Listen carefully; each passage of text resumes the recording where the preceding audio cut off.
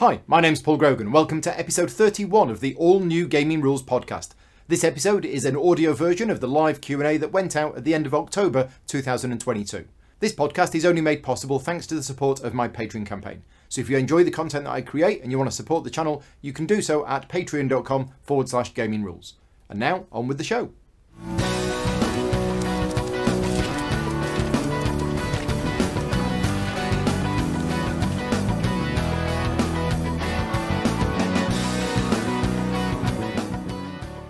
And I think we are live. Good afternoon, everybody. Thank you very much for joining me. And as always with these live streams, please let me know if you can hear me and see me okay. Vicky's giving me the thumbs up, so it looks like we are live. Welcome to this month's live Q&A, October 2022. Already, it only feels like 2 weeks since the last live Q&A. And quite a lot has happened. We're going to be covering all of the questions that I've been asked in advance from the BGG Guild, and then I'll be going to the live questions. We'll be here for about an hour and a half, as we are normally.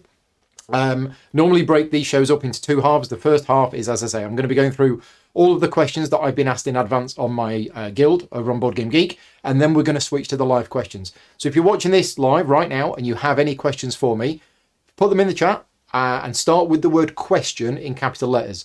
Vicky will see those and she'll transfer them into the document that we're working off, and we'll get through to them about halfway through. I'll also give you an update on the contest, who won the contest from last month, and how to enter the contest from this month. Other than that, let's jump in. Before we start, I just wanted to mention I'm feeling pretty drained today, so I've been quite run down for the last few days. Well, in fact, the last sort of week. So today might be a little bit of a struggle. If I struggle more than normal, I'll try and power through. But yeah, I'm pretty much struggling to stay awake at the moment. So let's go on to the first of the questions. For those people who don't know, let's start this off. I have a guild over on Board Game Geek, and every month, a few days before these live Q&As, I make a thread on there for people to ask questions. It's mainly for the people who can't make the live Q&A. If they want to ask me any questions but they can't make the live show, they get to ask them in advance. If you're not a member of my guild on Board Game Geek, then please join. It is guild number 2258. Vicky will put a link in the chat right now. Don't worry, there isn't much traffic, so you're not going to get bombarded with notifications. But what I would say is if you do join the guild, make sure you click on the subscribe button as well, because otherwise you will be a member of the guild, but you'll never actually see anything. So if you click on join to join the guild and then subscribe, and you're more than welcome to start any post on there yourself if you're a member of the guild. Anyway, we'll go over to the questions from the guild. So the first question is from Avron, who says, have either of the cats destroyed or even damaged any of your games or miniatures? Good question, and the answer is yes, but a lot less than I would have expected. So when I was doing the Pathfinder Adventure card game solo campaign series, I was using a plastic miniature, one of the old D&D miniatures, to represent my character in the game, and it's like this female rogue with holding daggers up aloft like this. And unfortunately, Thor nibbled through one of the arms. So the arm is still hanging on, but literally by a thread. And I keep meaning to fix it somehow. I don't quite know how I'm going to fix it. Probably a bit of milliput. But other than that, we tend to be quite lucky. We don't actually get that many destroyed components, which is good. Next question, unrelated to cats, is, and this is a really good question. Do I feel that the experience that I've got with video editing over the years, so I've been editing videos now, I've been creating YouTube videos and editing them for about 10 years now. Has it made a noticeable difference to how long I spend editing as the years go by, or perhaps the learned efficiency has led to more advanced edits? Both of those are true. When I first started doing video editing, and I was using a combination of Premiere Pro and After Effects and things like this, I was self-taught and I was definitely doing things very inefficiently. And over the years, I've learned certain tips. I mean, I've changed my style over the years. If you remember going back, 8-9 years ago, I did those fully animated 3D graphics videos. I did all of that myself. I don't do any of that anymore. But then I started doing sort of the digital overlays and more real-time stuff. And then when we got an upgrade to the internet, I started doing live streaming. So I've over the 10 years, the channel has changed a lot. But yeah, I've definitely learned a lot. I've learned a lot of shortcuts with the software, but I've also been able to do more stuff than I wasn't able to do before. And obviously I produce a lot of different types of videos. I do these videos like this. I do the live playthroughs, which requires a lot of live streaming setup, and then I do the edited videos as well. But yeah, Martin says, right, this is another good question. Should there be a quality threshold for games in order to get published?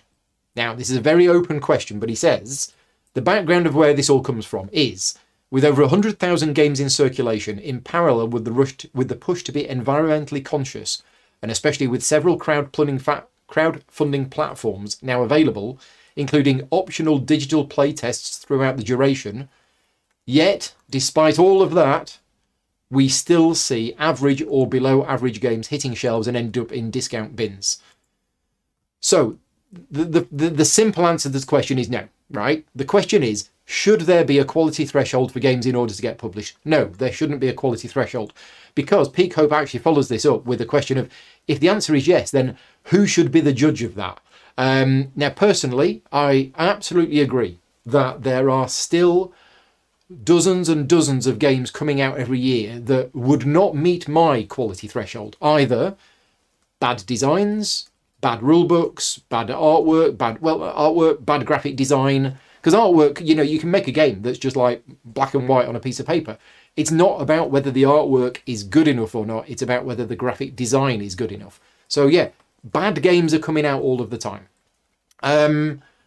But I don't think there should be a quality threshold. What I would love to see, and when I become in charge of the entire universe, which I think, according to my calendar, is next week sometime, then I'm gonna basically put some things in place that are gonna make life better for everybody.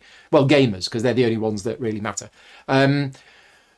Which is that no bad games should come out. But again, that's all subjective. I would like games with no bad rule books. I would like games to be balanced. I would like games to have been play tested and everything else. But there are bad games coming out all of the time. Now, generally speaking, a lot of bad games, the responsibility is on the publisher. Ultimately, it is the publisher's responsibility.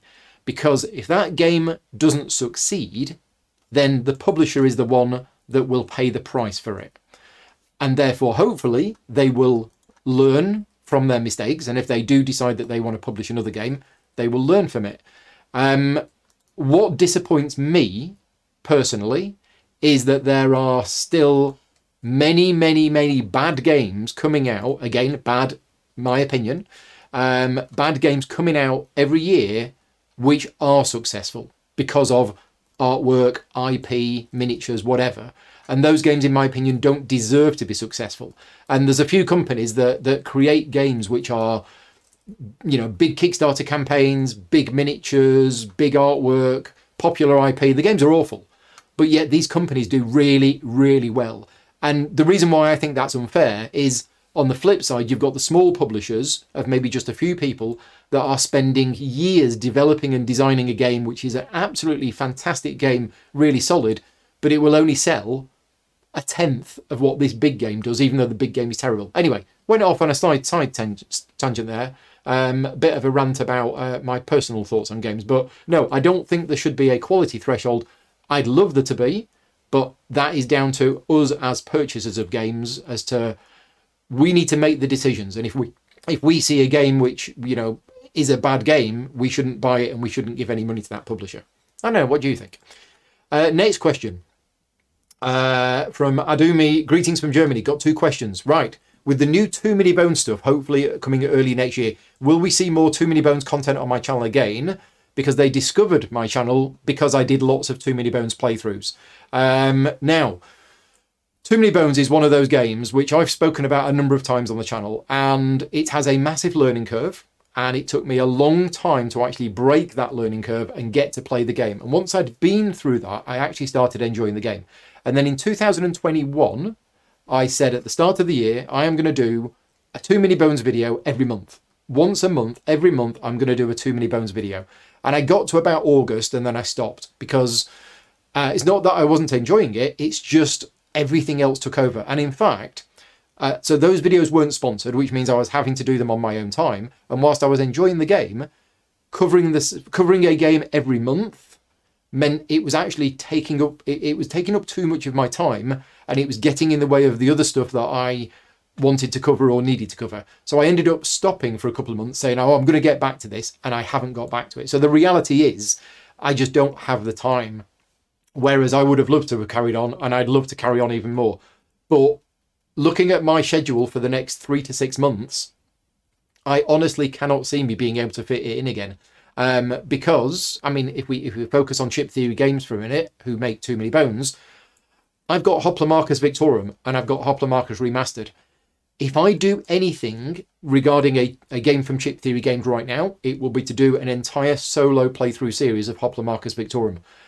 But that is going to take me weeks, if not months, and it's unlikely that it will be sponsored, so I will end up having to do that on my own time. So yeah, short answer is no plans to do any Too Many Bones content on the channel, but that isn't because I don't like the game. I just haven't got time to do everything. Second follow-up question is that say that you're really looking forward to the new gearlocks and their new mechanisms. Do I have any favourite of the new gearlocks? I haven't actually looked, unfortunately. I don't, whilst I enjoy the game, it's not something where I would look at the stuff that's coming out until I actually got it to see, whether I'm only going to start looking into it in detail when I get it and I'm going to start playing it. Because otherwise, I will read all of the stuff and I'll go, oh, that sounds interesting, but it's taking up brain space. When I should be learning other stuff. Next question from Andy Pelton about the Arkham Horror the card game. How much of this have I played? Andy says he knows that I've done playthroughs of Carcosa and Forgotten Age. Yeah, pretty much 90% of my plays of the Arkham Horror card game have been live streamed. When I was just getting into the game, I played the original campaign, The Night of the Zealot, a few times with different people. I have done an entire live playthrough series of The Forgotten Age, and I've done an entire live playthrough series of Carcosa. I have also played Dunwich Horror, is it? I think. Or anyway, I've played through that one. That wasn't live streamed. So I've played through 3 of the campaigns. How do I rate the campaigns that I've played? I really enjoyed Dunwich. I also really enjoyed Carcosa. It was quite a while between playing them, so I'm not sure which one I preferred. Carcosa definitely did a few things a little bit differently, but there were certain parts of Dunwich that I really enjoyed. Forgotten Age I wanted to enjoy, but I found it quite punishing. It possibly was the better one because of the way that it did things, and it was a lot more interesting. But I found certainly the initial scenarios, too punishing and a bit too brutal. It seems to be a common conception about the game, and that the return to the Forgotten Age seems to have fixed that. But yeah, it's really tricky for me to rate them because I remember playing them and I remember bits about them, and I can't hand on heart say, oh, this one was definitely better than that one. Each one had their good moments. I'm also a fan of the base campaign that came with the original game. And what are my thoughts on the new release style? I absolutely 100% agree with it. I didn't like the old release schedule. I thought it was awful for many reasons. So I like the fact that they've changed it. For those people who don't know, the Arkham Horror card game used to release they used to release a sort of big box which had scenarios 1 and 2 in it, and then they would release the other ones as chapter packs. So every month a new chapter pack would come out, and now they just release 2 boxes, one for all the investigator stuff, one for all the campaign stuff. It's much better. It's a far better format, so I'm glad that they've done that. Next question from a Mr. Tony Boydell. Is there truly any innovation in game design at the moment? Tony says we get plenty of well-engineered games, but aren't we a bit in the doldrums? You might be right, Tony. Now, the background to my answer is, I am somebody who goes to Essen every year and gets excited about all of the new games that are coming out from Essen. And I've recently got back from Essen and I've brought back 25 new games, and I'm excited to play all of them. I don't tend to look at them and go, is this game innovative or not? I look at a game and go, did I enjoy this? Was this an enjoyable game to play? A lot of games these days are doing something a little bit different. But I think what Tony's getting at is that there hasn't been anything recently which is real innovation. I mean, if we look at one of the big hits from last year, Ark Nova, is there anything in Ark Nova which is innovative? It has lots of bits from various other games, and there might be. If you think that there is something innovative in Ark Nova, then let me know, because there might be. But overall, Ark Nova is a great game, and the fact that I think it didn't have anything new and exciting, it was a combination of lots of other things, but done in a very good way. That makes me excited. So yeah, if all of the new games that I brought back from Essen this year, if there is nothing innovative in any of them, that doesn't bother me. It doesn't bother me whatsoever. As long as those games are enjoyable to play. and the rulebook's good, then I'm happy. But that is an interesting question, and I'm keen to know what you think. So if you're watching this live, or if you're watching this back afterwards, leave me a comment. Anything that I talk about in this live Q&A, we normally get, how many people have we got watching live? We get about 100 people watching live. These videos, after a few weeks, normally get about 1,500 to 2,000 views. So that means there is about 1,800 people who watch this video back afterwards. And if you are one of those people, I am curious to know what you think. Do you think there is any innovation in game design at the moment? And the follow-up question is that a problem? Because when Tony posted this question on by BGG Guild, Roderick Smith replied and said, corollary to Anthony's question, do we need constant stroke cutting edge innovation in game design? Or is it possible to make a game design a great game that doesn't do anything new? Absolutely, Roderick. That's what I was sort of getting at, is that for me personally, I don't come back from Essen and go, there was nothing innovative these days. I don't mind, as long as the games are great. And they're fun to play. That's fine. But that's down to Tony. It's down to people. It's down to games designers. Go and do something innovative. But I will caveat it with this. My other personal opinion is that just because something is new and innovative doesn't mean that it's good. So if you're a games designer and you're thinking, oh yeah, the game market is just boring at the moment and there's nothing new. Oh, I'm going to do something new. I know what I'm going to do. I'm going to have a game where people eat the dice and then we count how many of them. No. Sometimes innovation can go too far with ideas that don't work. Obviously, that example's a silly one. But what I mean is, I have seen a number of games in the past where somebody's tried to do something new and it just doesn't work. And they're doing something new just for the sake of it. Right, next question. This is from Andy Pelton again. What is the most overproduced game you have seen? Now, this is one of the questions that I think needs to be turned into a question on the Guild, because I'm curious to see what everybody else thinks. So if Chrissy is in the chat, we have the first question to put on the Guild. Or Andy, you might want to put the question on your Guild yourself. Have a chat with Chrissy so that you don't put the same question. But we're going to have a question on the Guild. So yeah, this question is going to be asked on the BGG Guild. And if you want to contribute to that question, then just head on over to the Guild. And Andy says, what is the most overproduced game you've seen? And if you're watching this live or whatever, you want to put some comments in the video, let me know. I'm not sure what the most overproduced game is that I've seen, but I wanted to touch on, first of all, my personal opinion, my thoughts on what defines an overproduced game, because I think there's a very big difference, and I've written it down here. There is a big difference for me between very high production quality and overproduced. So overproduced for me, and correct me if I'm wrong or let me know if you think anything different. Overproduced is something which is put into a game which has clearly cost extra money and maybe looks nice, but is totally not needed. So Bling. And we have a lot of games coming out these days that are on Kickstarter where there's all of these add-ons with all of these extra components that just make it look nicer.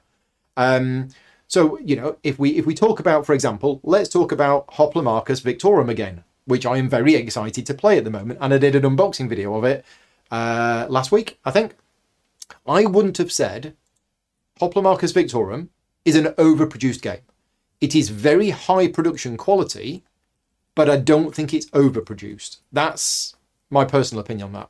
So yeah, I'm curious to see what people class as an overproduced game. And Andy is also saying, if I'm working on a project that has clearly it's overproduced, do I raise this with the publisher or whatever? To be honest, Andy, it really depends on a number of factors. First of all, how much I'm involved with that project.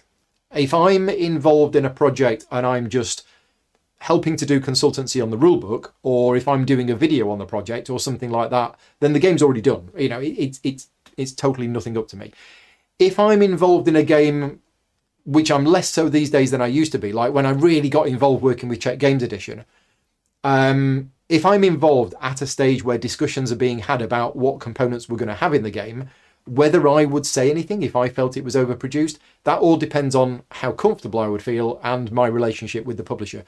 But generally speaking, where I am with games right now, I don't get involved in that particular thought process or discussions. But Andy's saying that it popped back into his mind after he saw the Redwood Kickstarter. So I've seen that there is a game on Kickstarter right now called Redwood. I don't know anything about it. But apparently it has 3D stands for the movement and photo templates, and they look really fiddly to use. So there we go. That's Andy's thoughts. Right, next question from Angus. Angus is asking me, why do I hate rulebooks that use the point format, e.g. rule number 1.1.13? Right, first of all, Angus, I don't hate them. I don't personally use that format myself, but I don't hate it. I've read a number of rulebooks that use that system. It comes from old rulebooks, and it comes from a lot of wargaming rulebooks, but I personally don't use it, but I don't hate it. I think the misconception is because I don't use it myself in the rulebooks that I work on, and I personally don't believe it is necessary. There are many, many, many good rulebooks out there. In fact, most rulebooks do not use this numbering system. And there are many great rulebooks out there that don't use the numbering system. So the numbering system is not needed. And I get why a lot of people find it useful, is because you can reference and you can say, see rule 17.3.4. However, if that was a rule book that I would write, I would say, see the rules on taxation, page 12, which in my opinion is just as good. Because if it says, see the rules on taxation, page 12, I turn to page 12, I see a big header that says taxation, and there's the rule. That for me has exactly the same as see rule 12.1.3, where I would have to go, okay, I need to find section 12, 12.1.3, there you go. So it is more precise, I get that. And if people are used to using reading that point system, then it's fine for them. However, the reason why I don't use it is general readability and general accessibility. In my opinion, the majority of people reading rule books, and obviously this doesn't apply to a lot of people, I'm just saying the majority of people, when they're reading a rule book, if they see that old style not the bullet points, but the numbering system, if you saw that in, for example, the Catan rule book, or the Flamecraft rule book, or the Azul rule book, or something like that, it would put people off because it looks too technical, it looks too detailed, and it looks like it's an old technical manual. And I think that's why a lot of people don't use it anymore. But that's not to say that I hate it. Angus is saying, yeah, he's got an engineering background. So it is easier to reference. Yes, and I get that. I get that. Right, Gavin is asking a question. This is another really good question. We got this month might win the month for the best questions asked. So Gavin Kenny is asking, do I think that these days games get sold on their aesthetics rather than the quality of the actual game? One word answer, yes. If so, do you think that there are a number of beautiful but mediocre games that are being rated higher than they should be on BGG, and very interesting mechanically but bland looking games that are rated down on BGG because of their looks? Yes, yes, and yes. I agree with absolutely all of that. And we've been in this situation, I think, for at least, how long? At least 5 years, possibly more. And yeah, games these days are getting sold on their aesthetic. If you look at successful Kickstarter campaigns or GameFound campaigns or whatever crowdfunding platform it is, those crowdfunding platforms are very highly focused on, here's how attractive the game looks. Here's pictures of all of the artwork. Here's pictures of all of the miniatures. Here's all of the cool stuff. This is how good it looks. And there's actually not much about the game itself until later down the page. And that's just life. That's how it works. That's how it sells. So yeah, there's definitely there are people out there who are buying games purely on their aesthetics and not looking into the details. I'm not saying everybody, but I'm saying it is a big factor. And you are absolutely right. There are a large number of games that are mediocre games, but they look nice. So people are buying them because they look nice, and people are rating them higher on BGG.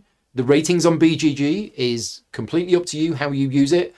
But when I use it, I rate the whole package. I don't just rate a game highly on BGG because it looks pretty. But I think a lot of people do.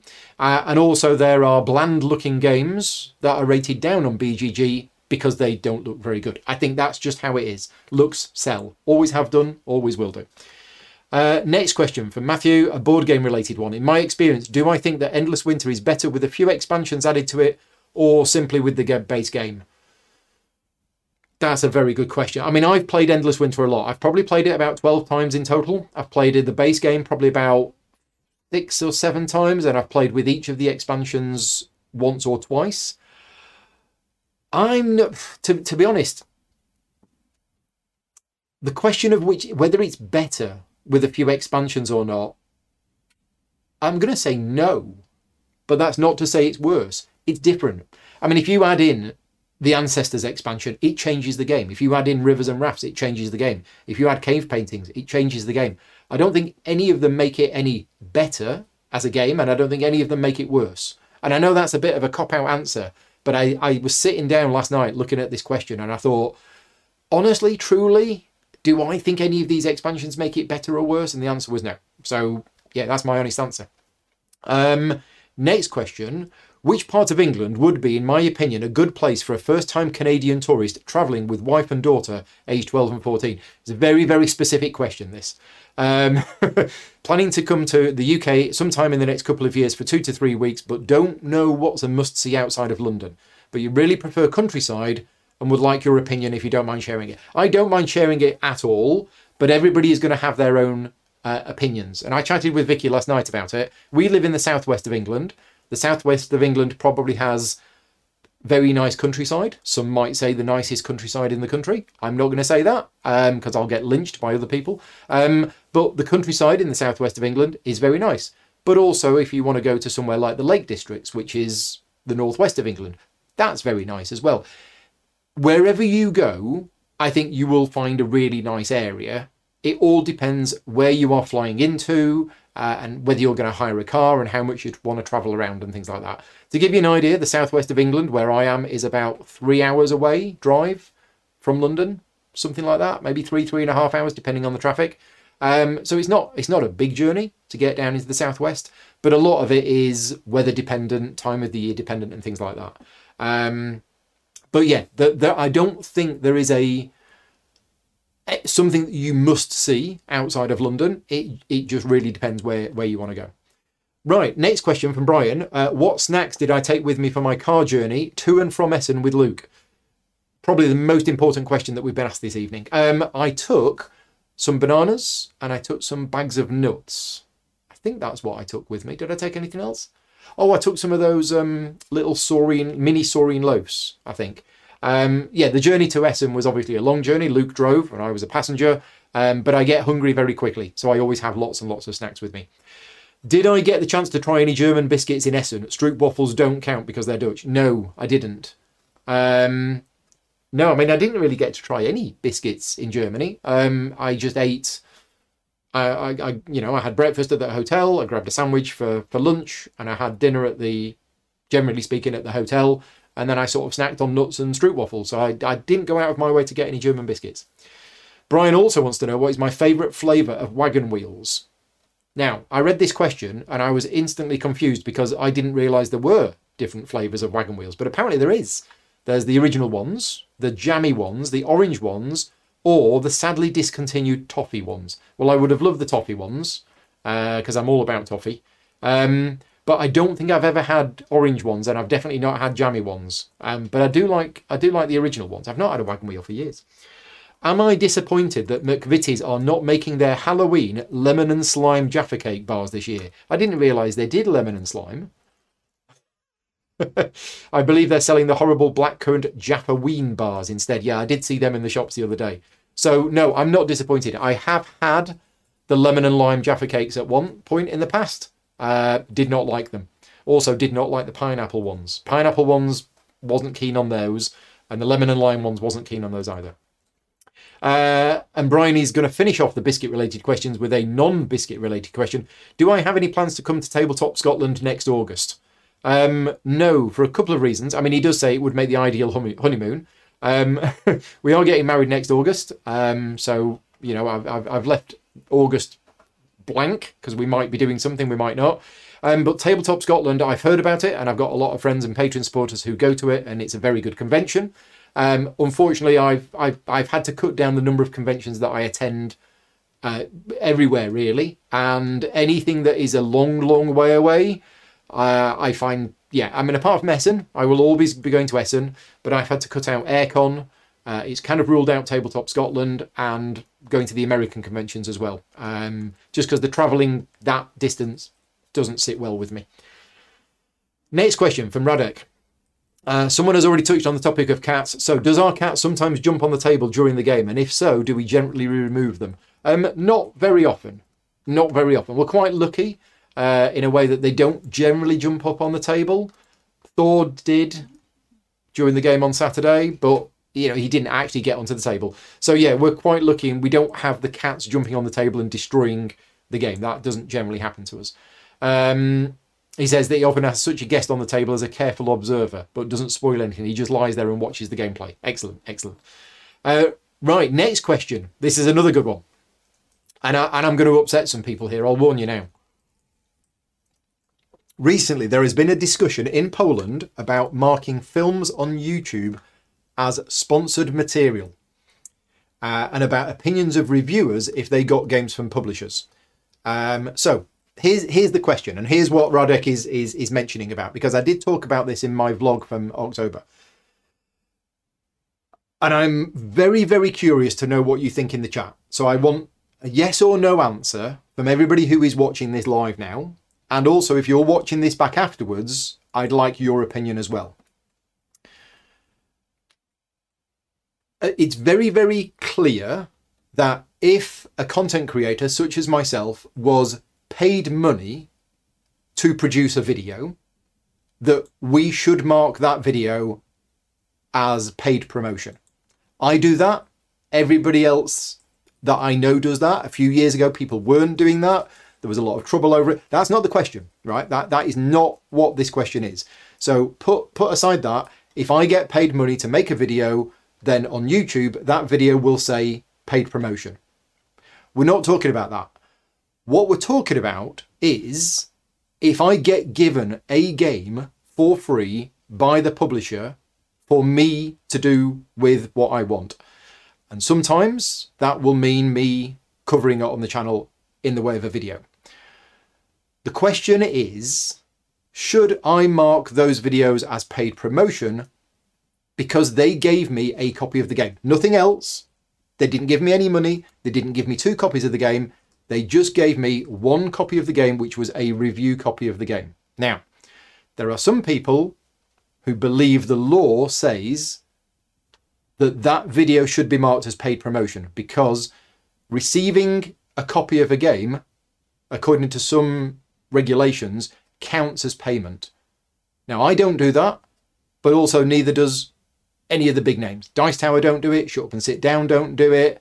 Rado doesn't do it. You know, I could list dozens and dozens of content creators. There is one at least that I know of that does do it because they firmly believe that even receiving a review copy of a game counts as payment. But I personally don't. That's my opinion on the game, my opinion on the subject. And for example, this Friday, I am doing a live playthrough of Atiwa, which is Uwe Rosenberg's new game. Lookout Games gave me a copy of the game at Essen for free for me to have and take to GridCon and do all of these things with, and I'm going to be doing a video on it on Friday night. I've not been paid any money whatsoever to create that video, so I'm not marking it as paid sponsorship because I wasn't paid any money to create the video. Following on from that, I'm going to be doing a video on Splendor Duel, which again, I've not been paid any money to do that. Sure, they gave me a copy of the game, but that's it. However, on Sunday, I am doing a live playthrough of Frostpunk, and I am being paid to create that video. So therefore, I will mark that as paid promotion. That's what I do, and I believe that's what most other content creators do. Whether it's legally allowed or not, I don't know. But to be honest, if the big names are doing that, and the big names and nobody's pulling them up on it, then a small channel like me is fine. Anyway, there's apparently a lot of discussion about this going on in Poland. It's not just Poland. There's discussions about this going on everywhere. But that's what I think about it, and that's what I'm going to continue to do. Now, of course, if the authorities come down on Dice Tower, Shut Up and Sit Down, Rado, and say, even if you got a free copy of the game, you must now do this, otherwise we're going to close your channel down, then of course I'm going to do it. I'm not going to deliberately, do something wrong, but I don't know. I don't think it's wrong. Anyway, Mick is asking, now that I'm a public figure in the industry, how does the experience of playing games when streaming and doing a live stream versus when the camera is not on? Do I prefer one or the other? I imagine this is not an easy question to answer. Actually, it is quite an easy question to answer because I have a lot of experience with it. In fact, I play games now live streamed more often than I play games not live streamed. It's probably roughly 60-40, I think, maybe 70-30. So yeah, I live stream games or doing games on video more than when I'm not doing games on video. It is more stressful. It is a lot more stressful doing a live stream because I'm looking at the chat, I'm making sure the microphones are working, all of the technology and all of the stuff. It's a huge amount of effort, especially when I'm also teaching the game, I'm playing the game, and I'm checking that everything's working fine. It's a lot of extra work. So therefore, when I'm playing a game outside of that, it is a lot less stressful. And therefore, is it more enjoyable? It's not actually that much more enjoyable. You might think the obvious answer is surely it's more enjoyable because it's less stressful. I do so many live streams now that I'm used to it. So for me, I don't mind which it is. But yeah, there are definitely differences. The other big thing is whenever I'm doing a video and a live stream, and I know a lot of you watching this already know this, but for example, on Sunday, we played Lord of the Rings Journeys in Middle-earth. Me, Vicky, Mark and Sally, we played it. It wasn't live streamed. We played it downstairs. So I got the game out, I set it up on the table, and we played the game. If we were live streaming that, I would have spent probably about an hour and a half to 2 hours setting up the room, setting up all of the different cameras, getting the microphones ready. Most people who watch videos on my channel just turn on and go, oh, Paul sat there playing a game with his friends. They don't see the amount of hours of preparation that's gone into just setting everything up and moving everything around. And when I'm not live streaming, I don't have to do that. Next question from Mick. Is it odd being internet famous in terms of going to conventions?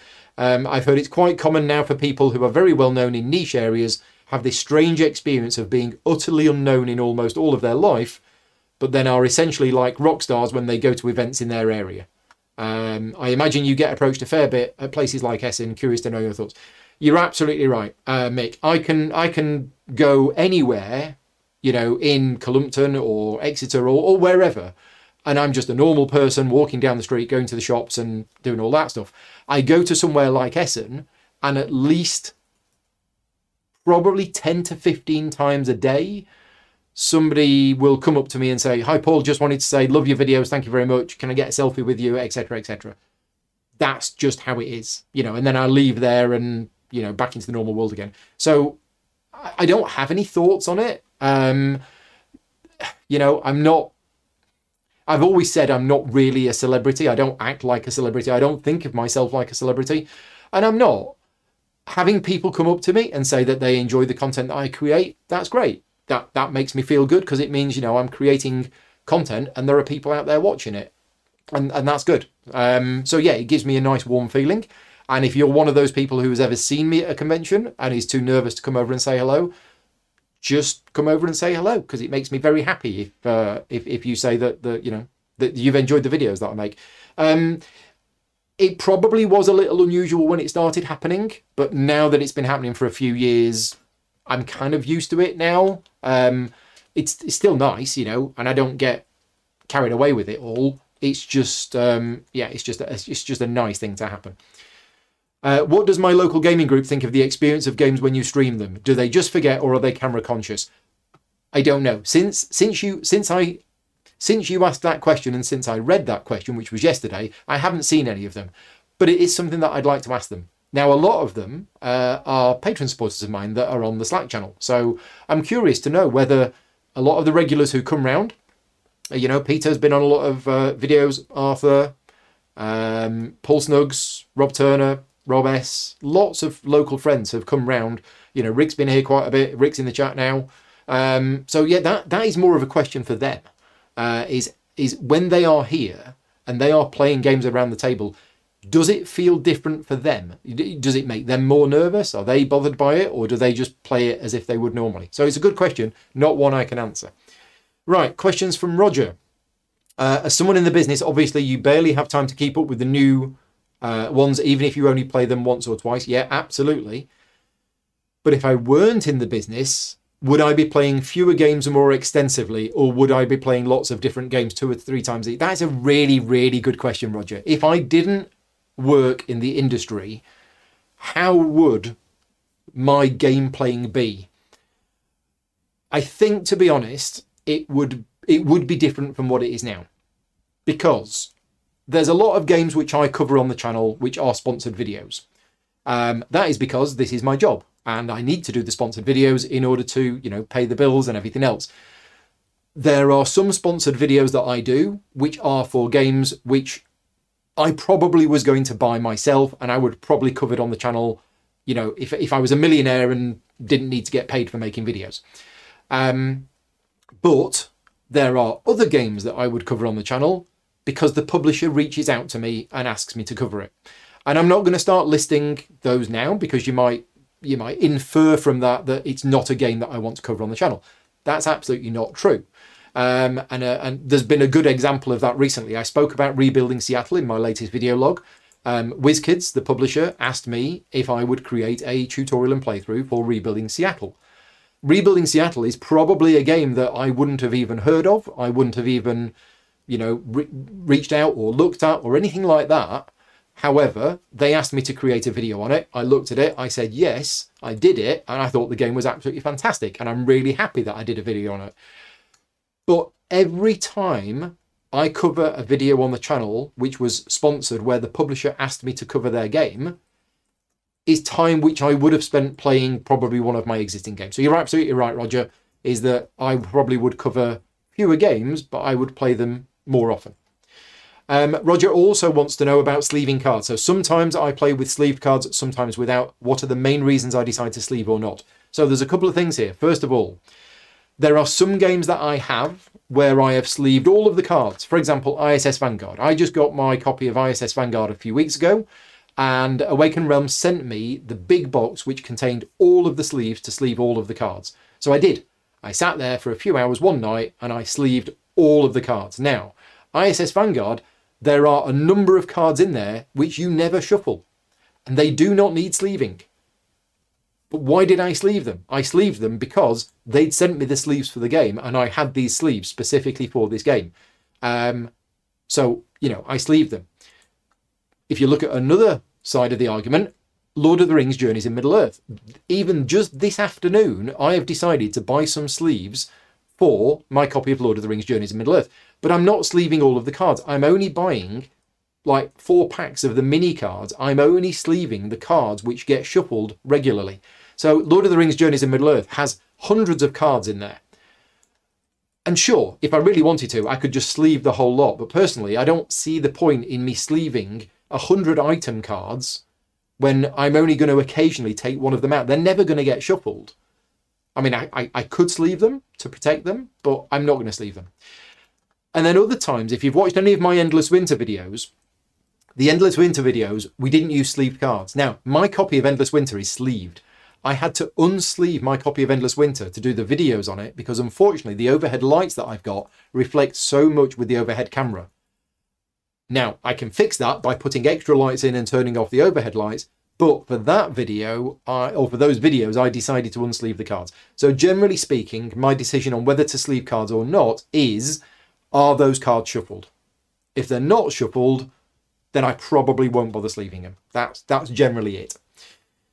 Finally, last question from Roger. Have I ever tried Lou Pims? He prefers them to McVitie's Jaffa Cakes as he thinks the chocolate tastes more chocolatey and the orangey more orangey. But perhaps they just travel well than McVitie's. He lives in Canada. So I've never heard of these unless I have. So Tony, who lives in Belgium, was at Essen and said he had something for me, which he'd forgotten to bring with me, which he has recently, like this week, put in the post. And I think this might be what Tony said he was going to send me. Let me know, Tony, if it is. Because as soon as I saw that question, that name rang a bell. Right, next question from Alex. We're going to finish up all of these questions and then we'll do the contest and then we'll go to the live chat. In the last Q&A, Alex asked about winning and losing and whether I preferred losing or winning by a large margin or a narrow margin. And I didn't fully answer Alex's question. He said, I spoke about winning but not losing. So if I lose a game, would I prefer to lose by a large margin because my opponent played a better game, or would I prefer to win by a narrow margin, knowing that I could have won? To be honest, I think I would prefer to lose by a narrow margin because then I knew that I played well and I knew that victory was in my grasp and I just missed out. If I play a game and you win with 90 points and I end up with 4, I'm not going to enjoy that. I'm going to go, either I'm not very good at the game, or the game's broken, or you were cheating, or something was wrong. I mean, that's an extreme situation, but I like close games. So if a game is very close, I will enjoy it more. And if I only lose out by a couple of points, I mean, I don't mind. You know, if we play a game and you score 90 and I score 60, I'm clearly not very good at the game. I have no problem with that. I'm not going to get upset or angry, but if I lose by a little bit, I would probably enjoy that.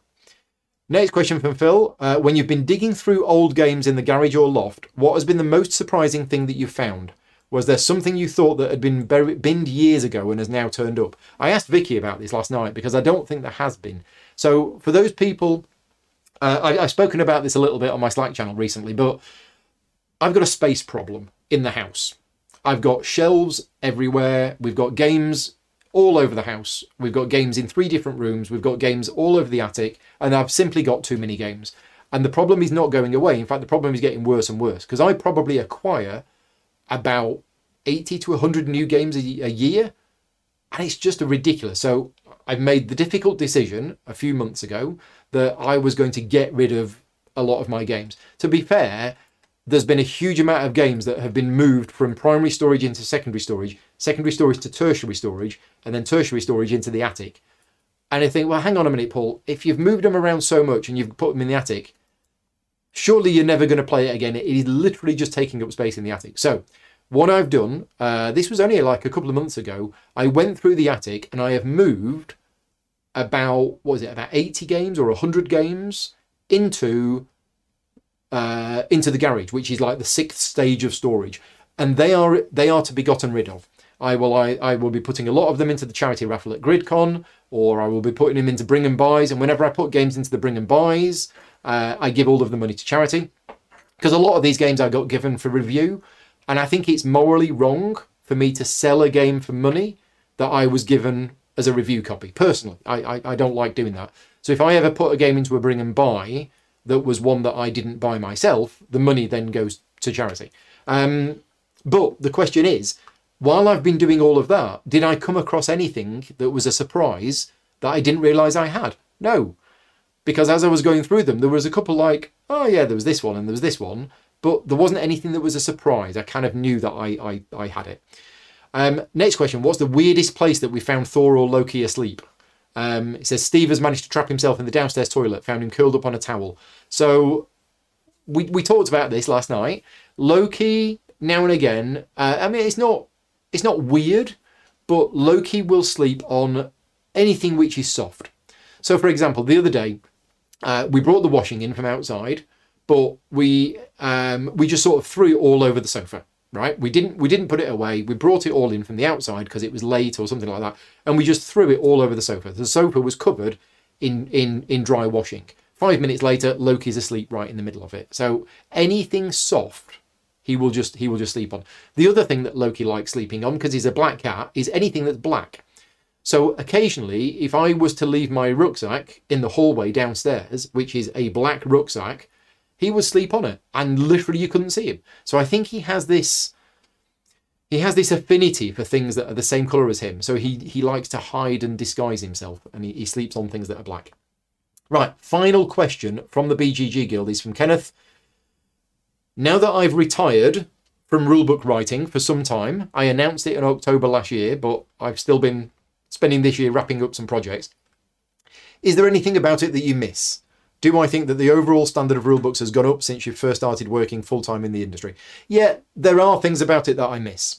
I certainly don't miss the stress, the late nights, the weekends. I don't miss all of that. I'm still doing that now, but I'm doing it for different reasons. But there are things about it that I miss. Yeah, I'm trying to think what. It's just... It's a good feeling sometimes. And some of the publishers that I've worked with, I mean, the ISS Vanguard rulebook, working with the designers and the developer of that was a pleasure. It was a really, really nice project to work on. The Frostpunk rulebook, working on the Frostpunk rulebook, again, it was a job. You know, it was hard work. It was really, really hard work. But the people I was working with were great people. And I don't get that opportunity now. I mean, I work with publishers on videos, but it isn't as intense. I mean, there are some days that I was working on, you know, the Frostpunk rulebook where I would be speaking to the designers and the developers and everything else for like 5 hours a day for like 2 weeks, just working on these rules and working them out and everything else. And it was fairly intense. I don't have that level of discussion and interaction now with people. And when it's a really good team that I'm working with, that I do miss. The other bit that I miss about the rulebook work is that whenever I was working on rulebooks, I always insisted on we follow my procedures and processes that I put in place for that. And it's always nice when you see that happening, when you see a nice folder structure with proper version control of documents and everybody's working on the same version and you see it happening and you see this machine, this engine turning of, oh, we're now on version 11. These people have checked it. The graphic designers fixed the comments. We've now got version 12. Has all of the comments been fixed from version 11? No, the graphic designer missed 2 of them. Make another comment in version 12. You see that process. It's this living process of watching this rulebook evolve from a very rough outline to the final version. And that it's enjoyable to be part of that. Right. That's it. Thank you very much to everybody who's asked all of the questions on BGG. And as I said at the start, if you want to join the guild on BGG, there is very little discussion there. You are welcome to post any new threads on there if you want my opinion on things or anybody else's opinion on things. So guild number 2258, feel free to join. We're going to take a short break now. We're going to talk about the contest. So every month, as part of these live Q&As, I give away £50 worth of games vouchers to Games Law. £25 of those vouchers comes from Games Law themselves. They pay for it. And the other £25 of those vouchers comes from me. This is to celebrate the fact that we reached 800 Patreon supporters last year, and we've managed to stay above 800 Patreon supporters this year, which is great. So a big thank you to all of my Patreon supporters. And as a wanting to give something back, that's what we do. So Games Law put in £25, I put in £25, and every month we give away £50 worth of vouchers. To win the £50 worth of vouchers for this month, all you need to do is enter the contest. Vicky's going to put a link in the chat to the contest. It's a Google form and it will ask for your name, your email address, whether you are a patron supporter of mine or not, because if you're a patron supporter, you get double entries, and the password. And we haven't even decided what the password is going to be. Let's say Chopstick, because I've got my Chopstick here, which is my pointer that I use now when I'm doing live streams. So Chopstick is the password. And yeah, you could win £50 worth of vouchers. The winner last month was none other than Mad Halfling, Phil the Sheep. Well, congratulations, Phil, for entering. And I think Phil said yesterday that he entered the contest literally at the last minute, because the contest is open right now, but you have until the day before the next live Q&A to enter. So if you're watching this video live, click on the form, enter the contest now so that you don't forget. But if you're watching this back afterwards and you think, oh, it's too late, I missed the live show, you can still enter the contest all the way up to when's the live Q&A going to be next month? The live Q&A in November is going to be the 30th. So you have until the 29th of November 2022 to enter the contest. And as I mentioned earlier on, we normally get about 1,500 to 2,000 views on these video logs, on these Q&As. Guess how many entrants we have to the contest? We have about 130 people enter the contest. So it doesn't cost you anything to enter, and you could win £50 worth of games voucher. So a big thank you again to Games Law for the £25, but also a big thank you from me to all of my Patreon supporters that make not just this video possible, but a lot of the other videos as well. Right, are we done? Can we go and have dinner and lie down, or have we got some We've got some live questions. Right, okay, let's go to the live questions. First one is from Brandon. Am I going to BGGCon? I'm not going to BGGCon. As I mentioned earlier on, I don't get a chance to go to the American conventions anymore for a couple of reasons. The main one being that, I love them. BGGCon was fantastic. Gen Con was amazing. Origins. I enjoyed Origins as well. Not as good as the other two, but I really enjoyed going to them. Unfortunately, I don't travel well, and I suffer from a lot of various stresses and anxiety and things like that. So every time I went to an American convention, it would be a 20 to 22 hour journey. I would get there having not slept and be a complete wreck and a complete ball of anxiety. And then I wouldn't sleep. I'd probably sleep about 2 hours a night for about 6 or 7 days. I'd demo solidly for like 12 hours a day. I'd literally fight to stay awake. And then I'd have a 20 to 24 hour journey home. The health impact that was having on me was not good. So during COVID, obviously those trips to America stopped, and I used that as an opportunity to say, I tell you what, actually, I can't really carry on doing this anymore. Never say never. You know, I was invited to go back to Gen Con next year, and I would have gone. Unfortunately, I've got a wedding to go to. Not unfortunately. Unfortunately is the wrong word to use. You know what I mean. I don't mean unfortunately I'm getting married. I mean, unfortunately, we happen to have chosen a wedding date which clashes with a very good convention. I'm in trouble. So I'm not going to BGGCon, but it is a really, really good convention to go to. Ricky's asking, should I buy the expensive big deck box thingy by Gamegenic? I don't know. Gamegenic is a company that they're the people who took over from Fantasy Flight Games making sleeves. When Fantasy Flight Games stopped making sleeves, Gamegenic started making sleeves, but Gamegenic also do various card holders and game boxes and things like that. I don't really have any experience of those products, so I can't tell you whether to buy that. But if anybody has got any experience of the Gamegenic boxes, then let us know. But apparently there is an expensive big deck box thingy, and Rick wants to know whether he should buy it or not. Mark is asking, give us an update on GridCon, related paperwork and anything we should do beforehand. So an update on GridCon. For those people who don't know, GridCon 3 is the convention that me and Vicky organised together. It is happening on November the 11th to the 13th. If you do not have a ticket, then I'm afraid you cannot come. Tickets are sold out, so please don't just turn up at the door because we won't be able to let you in. We are limited on space, and we are a sold out event, which is great. But it is still taking us about 2 to 3 hours a day of admin. And it always surprises me. We've been running conventions now for a few years, and it always surprises me just how much work there is to do. The things that I've been doing this week is we've been designing the lanyard badges. They are now done. They've gone off to the printer. We've been designing the looking for players signs. That's been done, gone off to the printer. The room sponsorship posters that are going to be in each room, because we've got sponsorship from various publishers. So we've done them. Did them on Saturday. They've gone off to the printer. Or did I do them on Monday? I can't remember. No, I did them over the weekend. What have we done today? We've done something today for GridCon. Or have we not? Every day we're doing something for GridCon. And I've got more stuff to do for tomorrow. We need to design the roll-up banner, because we're going to have a roller banner made. That needs to be done tomorrow.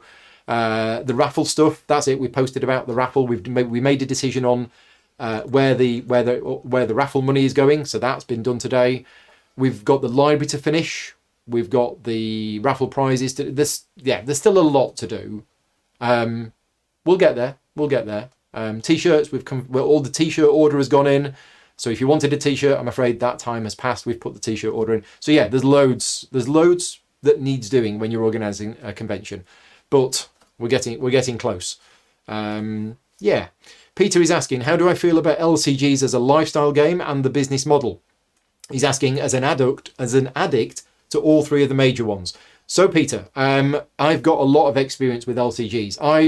I used to play Magic the Gathering a lot. In the late 90s, Magic the Gathering was the only thing that I did. I spent an absolute fortune on it.